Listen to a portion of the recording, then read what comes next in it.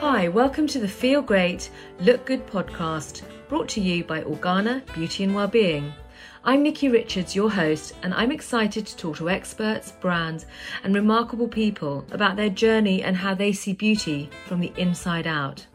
We want to change the conversation and inspire you to make conscious choices by connecting mind, body, and planet so that you can feel great and look good. If you'd like to know more about Organa Beauty and Wellbeing, please visit our official website at www.organabeautywellbeing.com. Beauty needs to make you feel great as well as look good.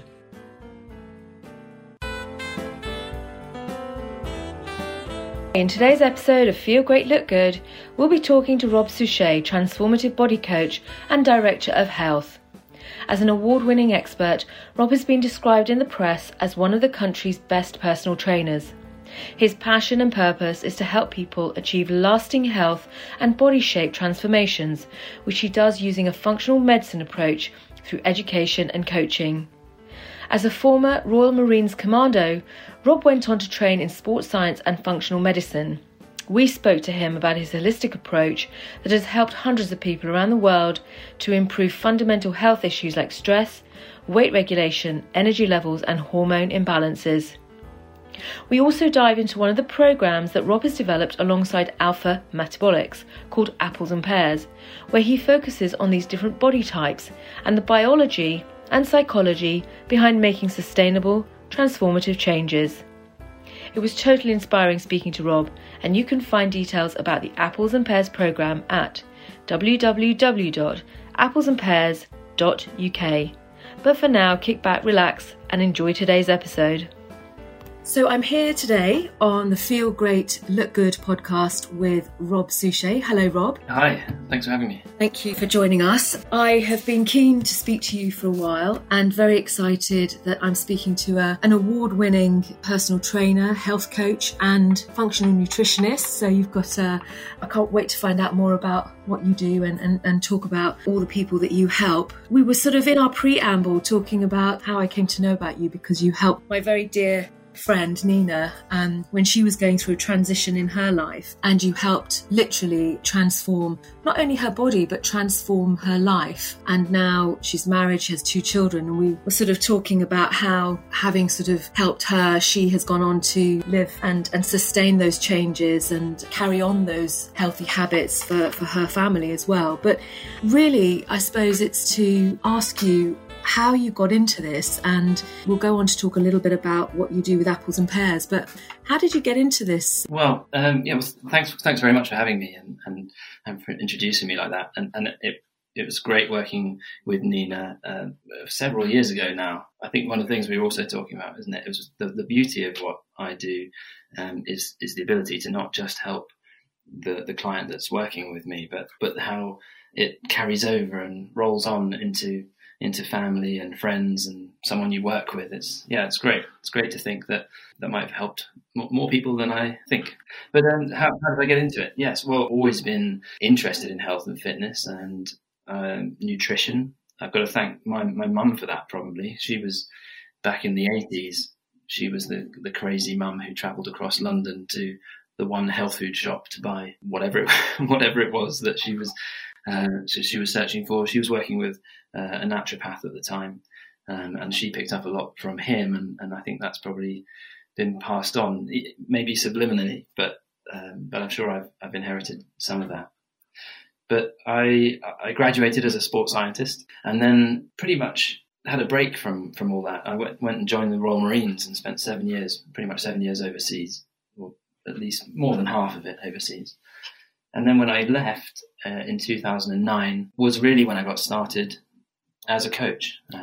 So I retrained as a personal trainer, lent on my undergraduate sports science background, and started to coach people. And very quickly realised that the people who were getting the results, the people who were getting the biggest impact from what I was offering them, were the ones who weren't just training hard, exercising, doing what they were told, but it was the ones who really embraced the whole aspect of the change. So nutrition, lifestyle, stress, sleep.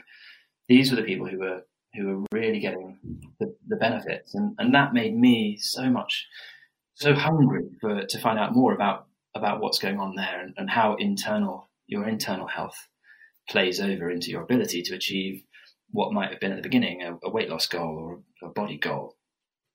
So I then went and studied, went back as a postgraduate to do a master's in nutritional therapy, which then enabled me to work with sick people too, not just healthy people who wanted to lose a bit of weight and tone up, but now I was working in a clinical environment with patients who had chronic health conditions like diabetes, heart disease, autoimmune problems, hormonal imbalances, thyroid problems, digestive disorders, mental health. I mean, this was a completely different level to the work that I had been doing 2-3 years earlier as a personal trainer. And then that's kind of come back full circle into everything I do now, and everything I teach, and my team and what we teach is informed by that, I suppose, that unique journey.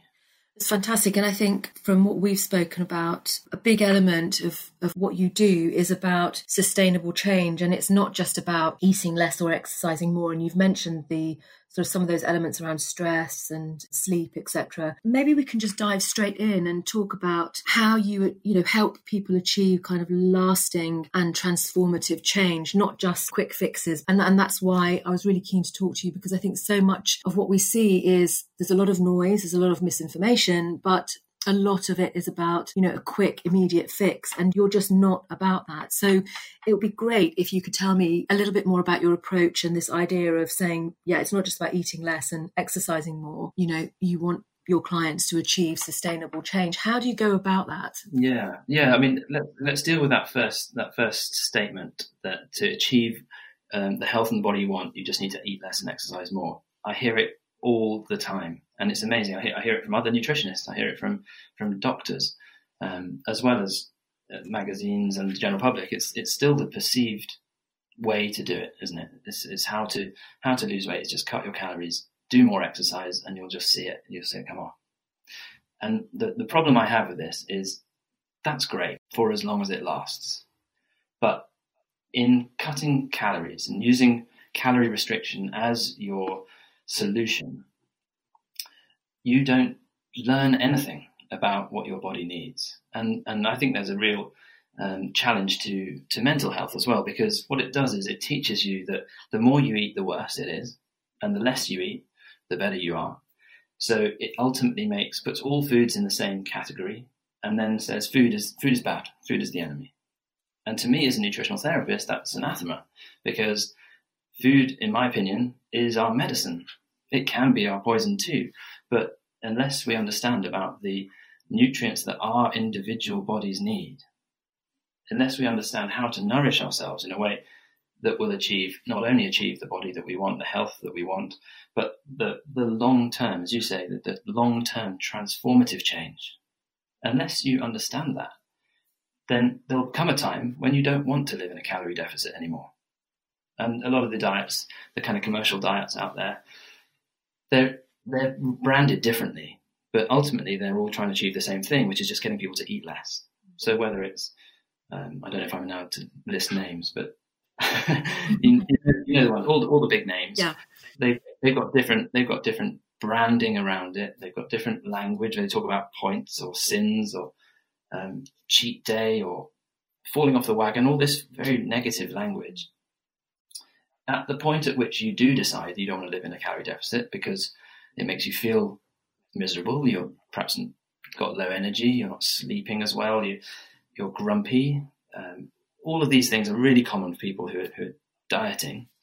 The moment you stop, then you're labelled as a quitter, and you gave up because for some reason you didn't have the motivation or willpower to stick with a program that delivered you initial results, which in so doing validated the program. But because you've given up, it's your fault, you're the failure. So what's that teaching people? How's that helping their mental health? And then when they go build up the courage to do it again, because this is how the business model of the big diets works, is people build up the courage to do it again, and they go, it's January, I'm going to do it again. 3 months down the line, when they're tired and miserable and they've had some weight loss and they just don't want to do it anymore, then they fall off the wagon, that kind of negative language again, and it all happens again. The cycle continues. No education, no sustainable strategy. And that this is the problem I have, and the contention I have with that approach. So, how do we do it differently? Yeah. Well, as a functionally trained nutritional therapist, it's all about understanding the nuances of each individual's health. And no two people are the same on the inside as we are on the outside. Thinking that one prescription for nutrition or one type of exercise is going to be appropriate for a whole room full of different people, or even even two different people, are not going to benefit in the same way from the same plan. So everything we do is completely customized to the individual. And health is our goal rather than weight. Weight and weight loss is the result of improving the fundamental pillars of your health. If you are able to improve your energy balance, improve your sleep, regulate your hormones, improve your digestion, improve your body's response to stress. If you focus on these, not only are you making incredible investment in your health, it's mutually reinforcing, it's improving your, from a mental health side of things as well, it's highly motivational, you're really investing in yourself. And if the effect of that, which inevitably it is that you lose weight, then that's the endorsement that you need. Not focusing on the scale weight every day, week in, week out. How many pounds have I lost this week? How many pounds have I lost this week? What about how have I managed to nourish myself in the right way for so many days in a row? How have I managed to go to bed at a sensible time, or drink enough water, or whatever it is, whatever the prescription is for that individual? It's often about adherence to that rather than using weight as the validation all the time. So, ultimately, long way of answering your question, but the individualized prescription of nutrition, lifestyle, and exercise is what we're all about. And that sounds great. I mean, you really are looking at, the root causes, aren't you, of those imbalances that then the cause, the effect may be weight gain, but addressing those imbalances, should I say, are the key. And I love the way, I've spoken to recently a naturopath who absolutely advocates this approach to say, look, we're all different. Just because someone down the road has done X, Y, and Z, your body might need something different. I suppose also we're going to go on and talk about some of the programs that you do, but for women particularly, a lot of our clients, customers, people we speak to are women that have gone through some sort of transition, whether it be from adolescence, from teenagehood, or becoming a new mother, or like me, going through menopause. Do you, that's something that I'm sure comes into play and something that you think about when you work with your own clients? Absolutely. And really one of the things you're talking about here is change. And from a clinical perspective, the things that are happening inside the body at all the times of change that you mentioned just then are hormonal changes. And this is why I've personally become so interested in hormonal health and hormonal changes, and how the role of hormones ultimately dictates everything that happens inside our body. It's the language that our body uses to communicate with itself. Different tissues in our bodies respond to hormonal signals, and when our body's going through change, it's almost always because of changes in our hormones. And actually, if I may, the concept of apples and pears, which is what we do, is supposed to be a bit lighthearted, a bit tongue-in-cheek, but it's about that. It's about the fact that no two people are the same shape. Therefore, if your body shape, and this is really important, is that actually your body shape is a blueprint of your hormones. So, this goes back a long way, but ultimately, the hormonal imbalances in your body dictate whether you are storing more weight, carrying more weight around your middle, or around your thighs or your legs. And this is huge when it comes to ultimately the nutrition or the exercise, the lifestyle prescription that's going to be appropriate for you. So the whole apples and pears thing, it's supposed to be quite light-hearted, but it's a very serious point, and that is about hormones. Hormones control everything.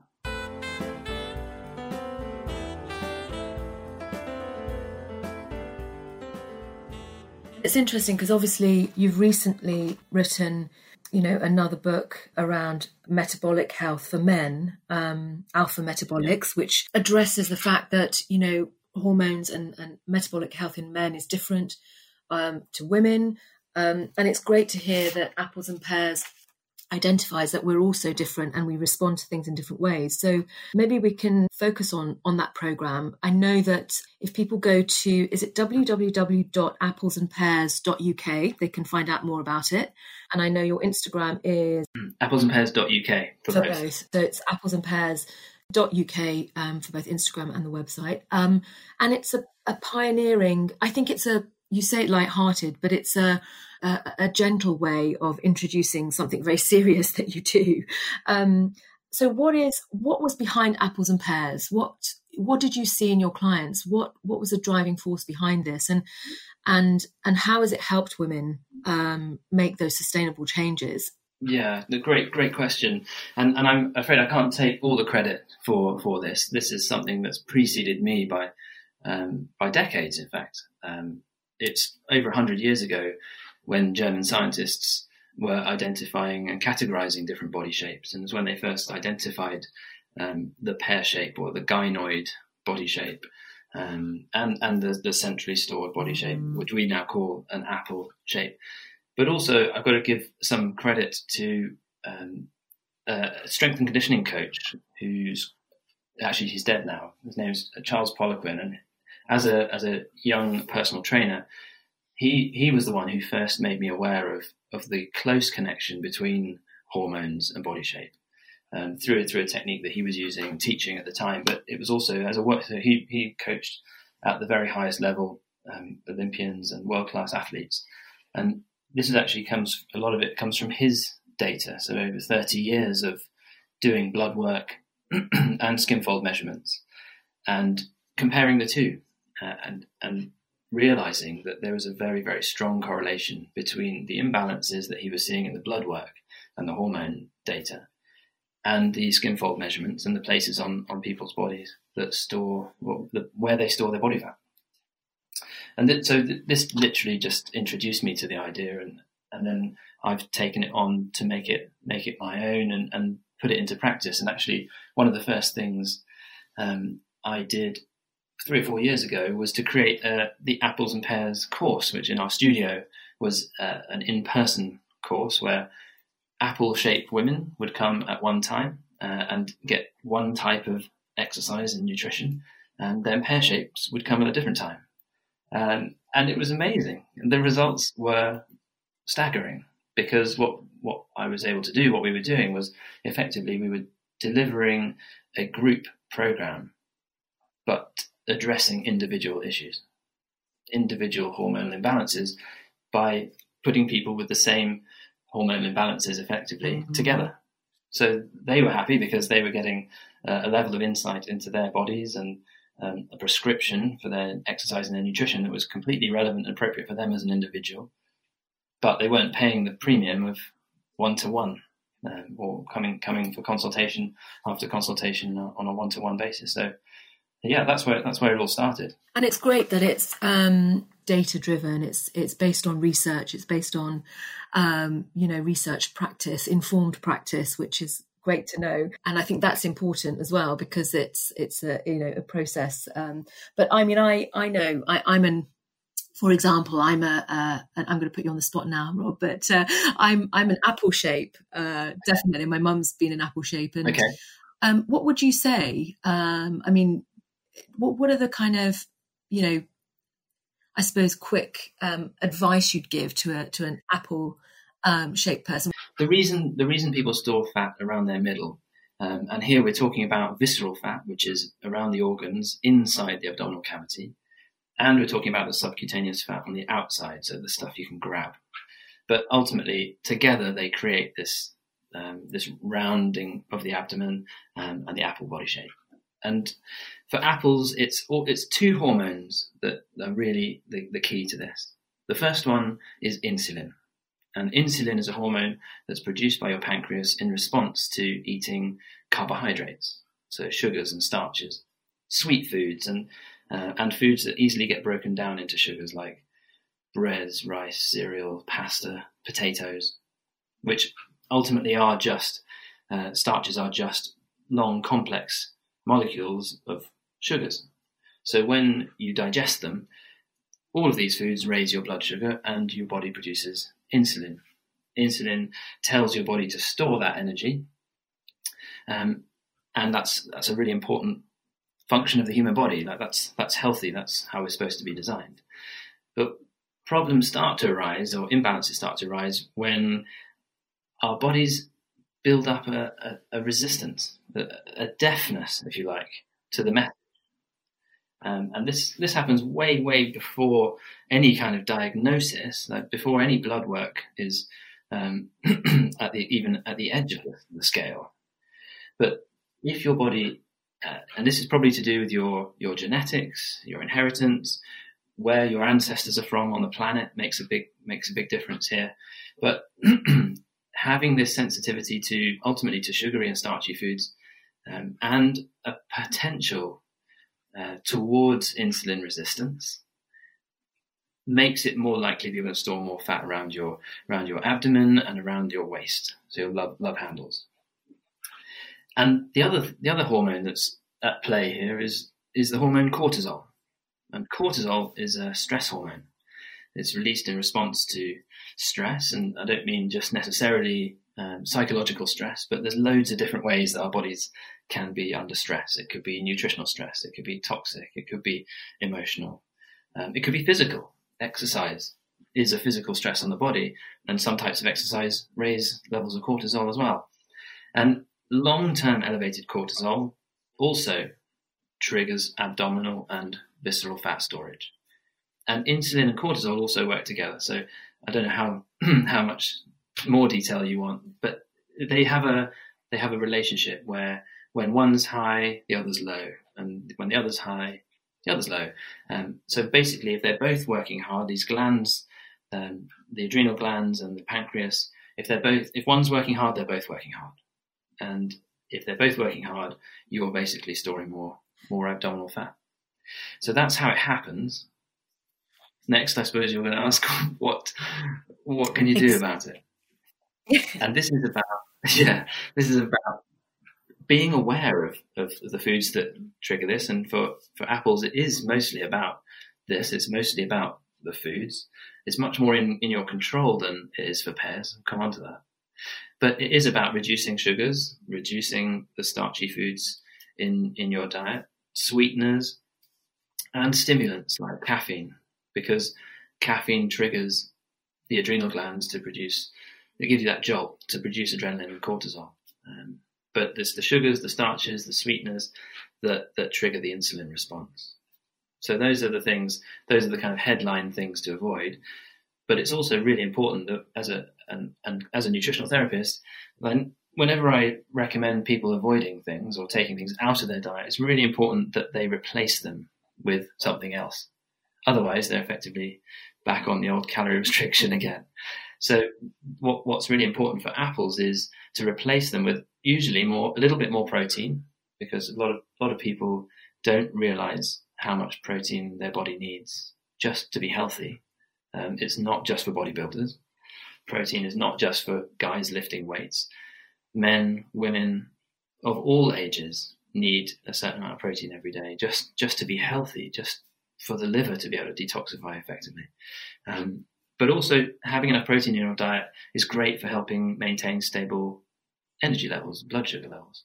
So enough protein, healthy fats, and we probably haven't got time to go into this today, but fats have been vilified for the last 30, 40 years. And I kind of see it as my personal mission to help re-educate people around the importance of getting the right fats in their diet and making sure they're getting enough fat in their diet, and particularly when it comes to apples. So for apples, it's really important that they're getting enough healthy fats. And by healthy fats, I mean the fats from oily fish, nuts, seeds, avocados.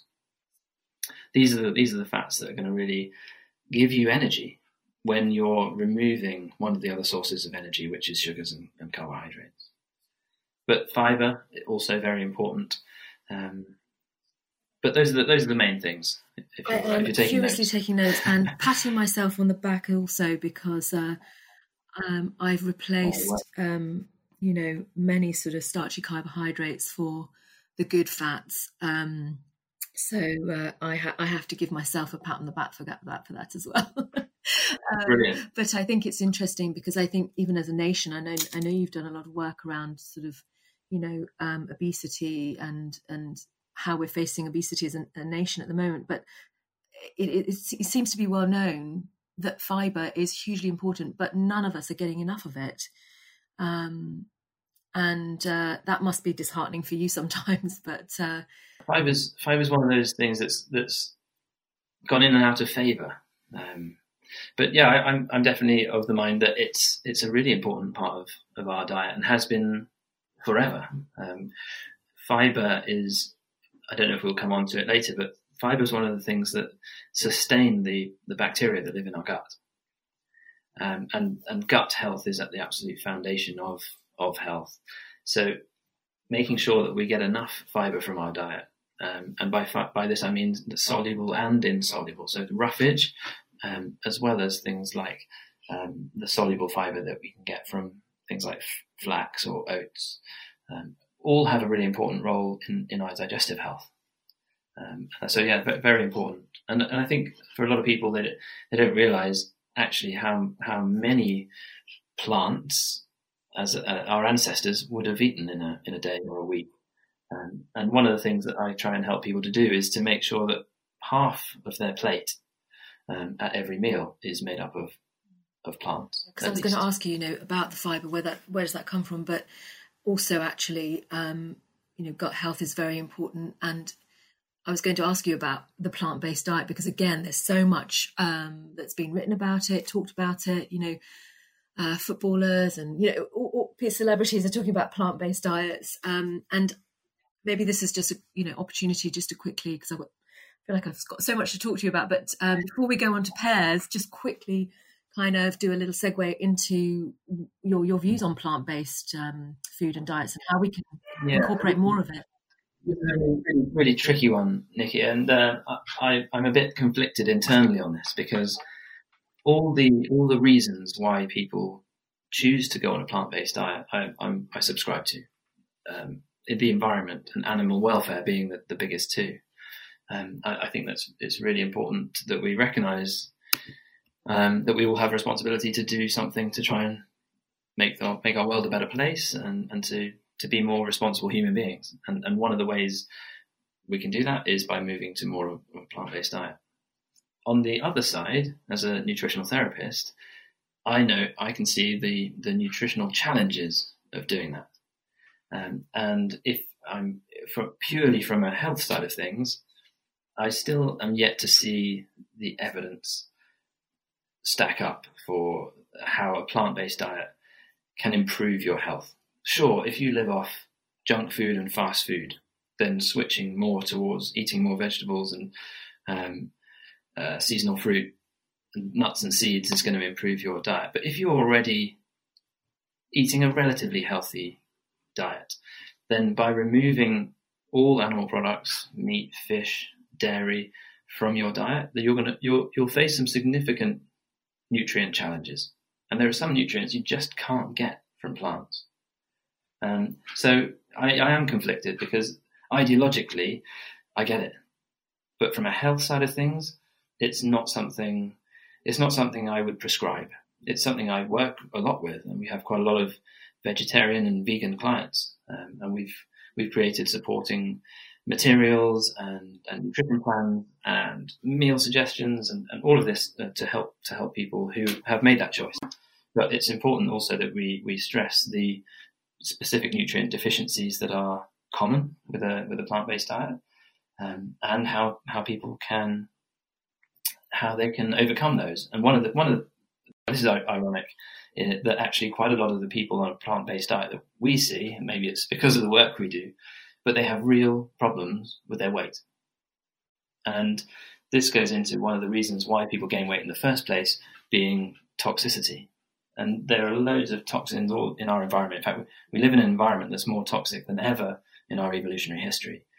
And the liver in particular, the kidneys, the lungs, the skin, are working really hard all the time to detoxify our bodies, to get rid of these toxins. And protein is fundamental. Having enough amino acids in your diet is fundamental for the liver to be able to complete one of the phases it has to go through to be able to properly eliminate these toxins from diet.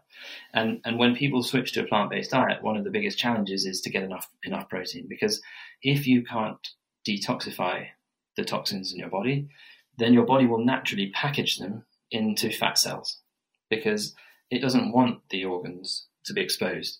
So it gets them out of the bloodstream. It packages toxins in fat. And it might be, if you've been overweight in the past, it might be filling up old fat cells, because fat cells never disappear. They just shrivel up. So they can be easily refilled, or they make new ones. So the body makes new fat cells to store toxins. And often we find that actually once we can help vegans in particular, but vegetarians sometimes too, once we can help them reach a threshold of their protein intake, their body naturally becomes leaner, because it can finally release these toxins, and they're not constantly recirculating and repackaging them in fat cells. Absolutely fascinating. And you know, you talked about changing imbalance, but what you're talking about is balance, isn't it? Exactly. And getting that balance back in all those different elements. I think the phrase "a balanced diet," I don't think anyone knows what that means. What is a balanced diet? Most people think they know what it means, but I think when you dig a little bit deeper, they have no idea. Because if is a low-fat diet a balanced diet? Well, clearly not, because it's low in fat. Is a vegan diet a balanced diet? No, of course not, because you're eliminating huge sections of your food chain. I don't know. I think a balanced diet is misleading, and actually what we need is the right diet. And using the word diet in its true sense, not in a restrictive sense, but as in the food we eat, it's making sure that it's the right diet for us as an individual. And I think that's the most important thing. And just going back to that, I think because we don't want to leave out the pears, obviously, it's all well and good that I'm an apple, but there's a lot of pears out there saying, exactly. what about me? Exactly. So before I go on to another very important topic, maybe we could just quickly talk about the pears and their body shape and some advice for them. Okay, yeah, for sure. So whereas apples is all to do with insulin, cortisol, diabetes, when it comes to pears, certainly the symptoms and the presentation is more than just body shape. Often women who store more fat around their hips, bum and thighs, and have done for many years, come with a load of other symptoms too, things like water retention, irregular periods, mood swings, even things like fibroids. And these are all to do with a hormonal imbalance that's commonly called estrogen dominance.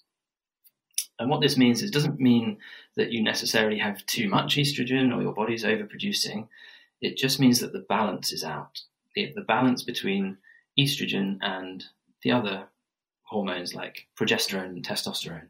Estrogen has become dominant. And that's what not only triggers some of these hormonal symptoms, but it also triggers more fat storage on the lower body.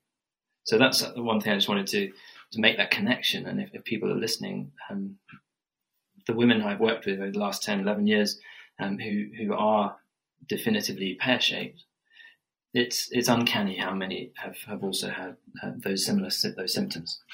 So for pears, when it comes to nutrition, there are some really important things, and importantly different things from apples.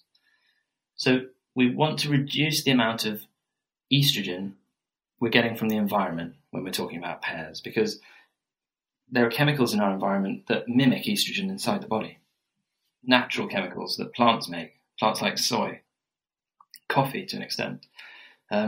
but artificial chemicals as well, like fertilizers and agricultural chemicals. Some of the chemicals in plastics, like PCBs, PCAs, phthalates, these are all quite hormone disruptive because of how they mimic estrogen when they get inside the body. So we need to reduce these foods. Soy is probably the biggest culprit. So for a pair who's drinking soy milk lattes every day, I would say we need to replace that with something else. Dairy is also quite naturally high in estrogen. So we tend to encourage pairs to reduce the amount of dairy in their diet. If they can't get their head around that, then there's less in the dairy from sheep and goats than from cows. So that would be a positive step as well. But one thing that upsets a lot of the pairs that we work with is the fact that alcohol has quite a big impact on the body's ability to detoxify estrogen, because it competes for the enzymes in your liver with estrogen. So they effectively, it's like two people trying to leave the room through the same door. And because alcohol is a foreign toxin, the body doesn't recognize it, it gets priority. So it beats estrogen to the door every time. And what happens then is your body just recycles that estrogen, compounding the problem. So yeah, when pairs come to me saying, hey, like what can I drink? What about alcohol? I have to say that less is best when it comes to alcohol. But then on the plus side of things, things to include in their nutrition, again, they're going to benefit from having sufficient protein, because with estrogen, it's about making sure that we're processing it and metabolizing it and getting out of the body. So that's making sure that your liver is supported nutritionally, and everything I talked about earlier when it came to protein and detoxification is going to carry over here too. But also making sure that the digestive tract is working well, that you've got enough fiber, that you're transiting healthily, and that you're able to eliminate through your bowels. So things like staying hydrated, having enough fiber in the diet, and potentially introducing prebiotic foods, things like naturally fermented foods like sauerkraut and kimchi. They're going to be great, and especially important when it comes to pairs. And another thing that's great for helping estrogen detoxification is cruciferous vegetables. So these are the dark green cabbage family of vegetables, because of how they contain a particular chemical called indole 3-carbinol that is used by the liver in the process of detoxifying estrogen. Broccoli, cabbage, sprouts, kale, all of those dark green vegetables contain this I3C chemical. So they're the main ones. And on a lifestyle side of things, it's trying to avoid exposure to things like plastics. Big impact for estrogen dominance. And we live in a world where almost all our food comes wrapped in plastic, and our drinks and plastic water bottles. There'll be a certain amount of the chemicals from that plastic that get into the products that we then consume. And the chemicals that mimic estrogen are then going to be disruptive to our very sensitive hormonal balance. So organic is going to be more important for pears than, say, for apples, because of how it reduces by choosing to eat more organic food. And it doesn't have to necessarily have the label. I know the controversial aspects of that, but if you're eating food from your local farm that's practicing using natural methods and organic practices, even if they can't afford the stamp, you're going to know that you're being exposed to less of those agricultural chemicals, and therefore hopefully helping your body naturally become less toxic and better support estrogen detoxification. That's absolutely fantastic. Really helpful, and I'm glad I was able to help the pairs as well. But I think that's very. It gives us a lot of food for thought, and I think helps people to understand, what they can do. Some easy wins as well. It's quite intuitive what you're talking about in a way, isn't it, as well? Yes, I think a lot of what I've said people may have heard before, and we're not trying to reinvent the wheel. We're just trying to help people understand the specific nuances that are appropriate for them, and and why if you're an apple eating like a pear, exactly, you might not be getting the results you want. And if you're a pear eating like an apple, perhaps the low carb keto approach is not as appropriate for you as it might be for someone else. No, it's fascinating, and thank you for that, Rob. I mean, as I said, I could talk to you for hours, and at the end of this, we'll revisit where people can find you again. One of the things that I thought, obviously, something I'm interested in, and I know that as a coach and something that you do when you work with people is about supporting them, because we've talked a lot about the biology and the kind of the functional side of it. I suppose with my background in psychology, I was very interested in what you were talking about when you spoke about providing people with support. And importantly, something that you said that struck me was when you want people to make sustainable change, a lot of what you do is helping people change their behaviours and change their habits. Even more interestingly, something you said that's really struck me is about when people change their perceptions, they make those long-lasting changes.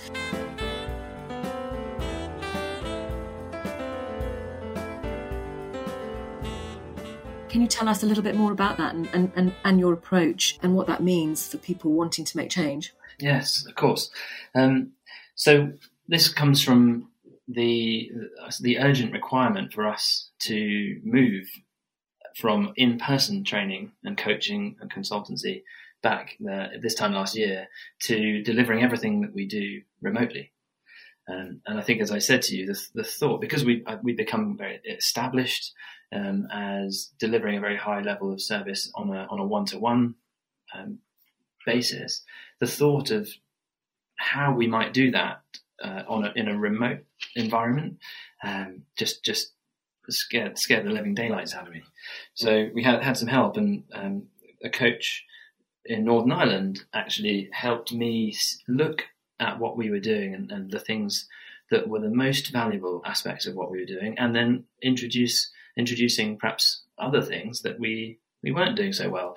And what it made me realize is that actually to help people understand and achieve lasting transformative change, which is what, for me, that's what it's all about. It's about change that lasts. More has to happen than just being given the right appropriate nutrition or being exercised or trained in the right way. And we're very lucky that we brought onto our team a well-known mindset coach and psychologist called Pete Cohen. And he worked with us for several months, coaching us, but also creating content for our Mindset Mastery modules, which is part of what we do. But one of the things that really, really sticks with me that he said was, people don't change because we tell them to change. They change when their perspective changes. And that is the essence of what we're talking about here. We're talking about what we try and do is help people change their perspective. And this is when we're going through change, and actually, no one should be under any illusion. To lose body weight, to change your health in a lasting way is probably one of the biggest challenges you'll ever do, because the reason that you are the way you are, the reason that you are the weight you are, is because of how your body and your genes have interacted with your environment for the whole of your life. And when you turn around and you say, I want to change, I want to have a healthy body, I want to have a lean body in the next 6 months and for the rest of my life, what you're actually saying is, I'm going to have to become a new version of myself. I'm going to have to change the way I behave. I'm going to have to change my habits. I'm going to have to change the way I think. I'm going to have to see myself in a new way, because otherwise what's going to happen is, if you continue to see yourself in the old way, in the way that the identity that you perceive yourself up until this point, then introducing all of these new nutrition and behaviors and habits and exercise is only going to last so long, because it's unnatural for your perspective, for your current identity. What we have to do is help people transition into a new identity, a way of seeing yourself in a completely different way, relative to your environment. And then things like behavioral change, habits, nutrition, exercise feels so much more natural and much more likely to last, because it's congruous with the person who you've become, rather than just a behavior that you're trying to adhere to. I'm not sure if did I make that sense? Yeah, absolutely. I think when I was thinking about this, I was thinking about, from what you're saying, it's about, that congruence between the perception of yourself and, your identity. I mean, the perception and your identity is really important. So, for example, I now say, I never used to walk anywhere. I'd walk the dog, but, I'd jump in the car because I'd say, oh, I haven't got time. I've got to, but now I say to myself, no, I walk everywhere. I'm a walker. I want to get my steps in. I enjoy it. I love it. It's part of my life. And it's about now me seeing myself as somebody who walks and who walks everywhere. And I've linked that to me being healthy and the perception of myself as a healthier person, because I would rather walk than take the car, because I'm quite competitive. So I'm going to get my steps in. I'm going to be, striding. And then I see, walking is meditation. So I see even more benefits from it. And it just it's become part of my identity, and it's stuck. And, that's how I've made lasting change. I know that's a very small example, but I think that's what you're talking about, really, aren't you? Yeah, that's exactly what I'm talking about, Nikki. And identity is at the heart of all this. And I don't mind sharing that sometimes the first time I speak to people, I hear them say things like, I'm a big lady, or I've always been big. This is who I am. And in my head, I'm thinking, do you know what? That's going to be part of what we need to change. And it reminds me of a story of someone I worked with many years ago who I've stayed in touch with.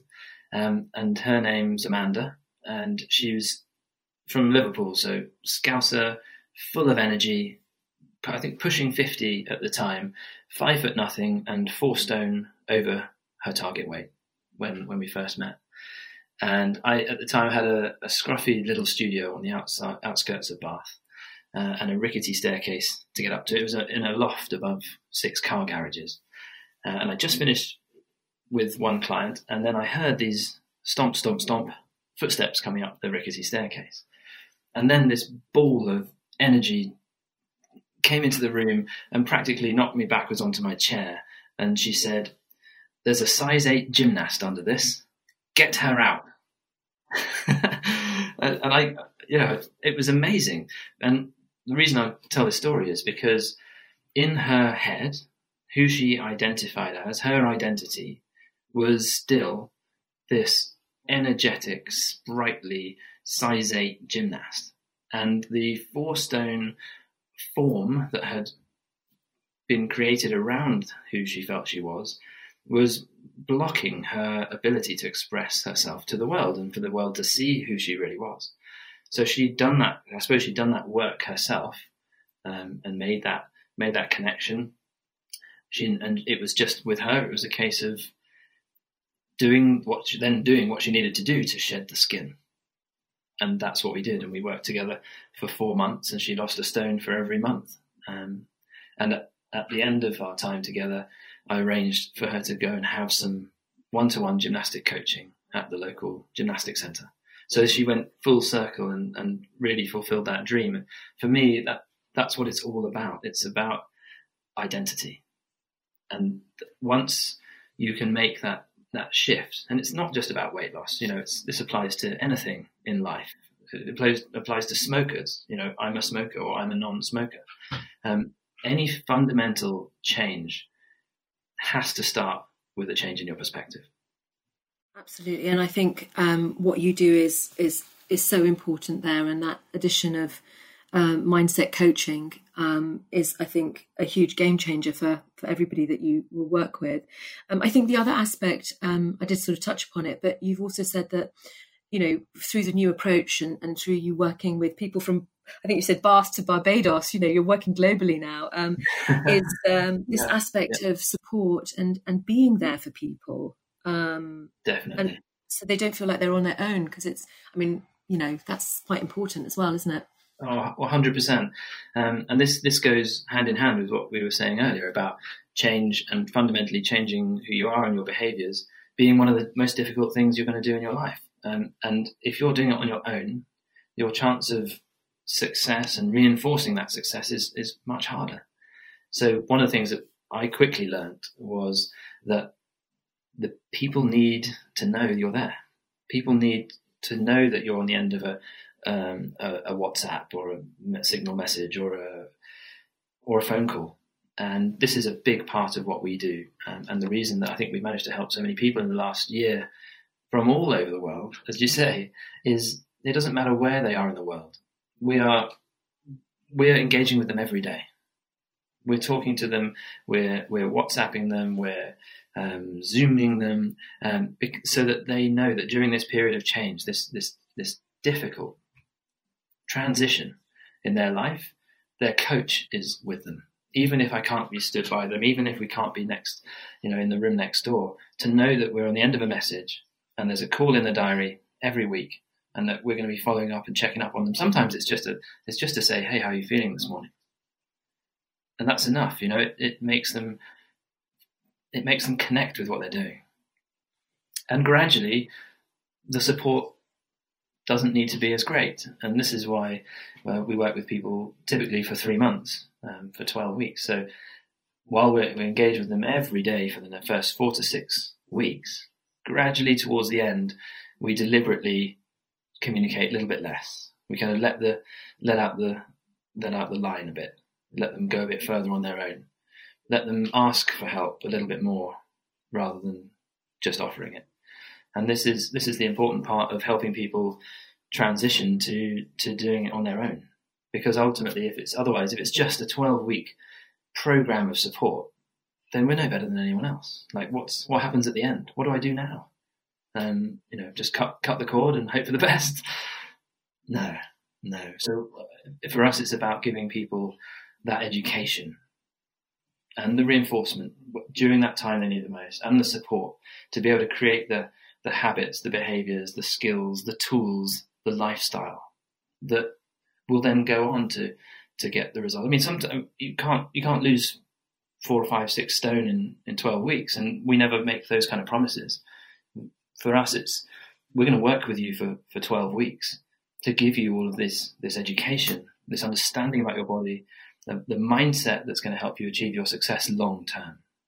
So if you get a chance to watch any of the interviews or see any of the comments, a lot of our clients, they follow up with us 3-6 months later to say how much more progress they've had since we stopped, because of what they've carried on to do.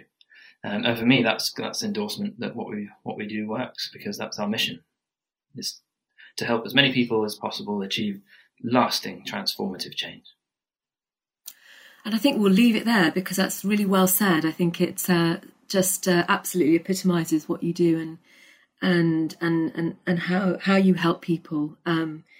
Closing the loop, certainly, to my friend who you've helped make sustainable, lifelong changes. So thank you, Rob, and thank you for what you do. And thank you for speaking to us. Before you go, I have to sadly ask you, I ask all my guests a quick fire question. So I'm just going to quickly ask you, what makes you feel great? For me, it's being active outdoors. I love being outdoors my whole life. And for me, I'm thriving, whatever the weather. It could be a rainy day in the fields outside my house, or it could be on an alpine peak. I just love being physically active outdoors. Being connected to nature, obviously, it's important, isn't it? Yeah. And what makes you look good? Oh. What makes me look good, or what makes everyone look good? Yeah. What do you think? What you look in the mirror and goes, yeah. I mean, maybe it's a product, or maybe it's a something that you do that. No, this is going to sound a bit cheesy, but I think what makes me and everyone look good is a smile. If we're happy and we're exuding that energy, everyone looks good. And not only do we look good, we feel good too. And I think there's quite a lot of evidence that suggests that if we smile, even the act of smiling triggers chemicals in our brain that makes us feel positive, feel happy. So yeah, everyone looks better for a smile. Absolutely. And I think I don't care if it sounds cheesy, it's absolutely true. Even my dog responds to a good old smile. So it works. And you're right, it changes people's faces, doesn't it? It changes their aura, their energy. Definitely. When they smile. So that's great. I was thinking you might choose a grooming product or something, but that's the best way of looking good for sure. And then if you're on a desert island, and a lot of us are feeling like we're on a desert island at the moment, but what's the one thing that you just wouldn't be able to do without? Apart from a mobile phone, a laptop, and an emergency data beacon. Yeah. Actually, so this might not be as relevant for your audience, but it takes me back to my time in my previous life in the Marines, and I used to teach survival. So I know that if I'm on a desert island and I have a knife, I will have a far greater chance of survival than if I don't. So the thing I would take to my desert island would be a little knife. Fantastic. I love it. And for all us women that would take coconut oil, I think you've taught us something new, which is great. Survival skill. Get that protein in all day. No grooming products on my island. Fantastic. No, it's lovely. And I think, you epitomise really what this podcast is about. It's about feeling great first. And that's really important from the inside out. And again, thank you, Rob, very much for spending the time with us. I think it's really probably apt just to remind people where they can find you, and I'll hand that over to you. Where can people find you? Yeah, so the best place would be to visit our website or our Instagram page, and it's just applesandpears.uk for both. We have a website for our studio in Bath, but that's our kind of local audience. Applesandpears.uk would be the best place for people to find us. And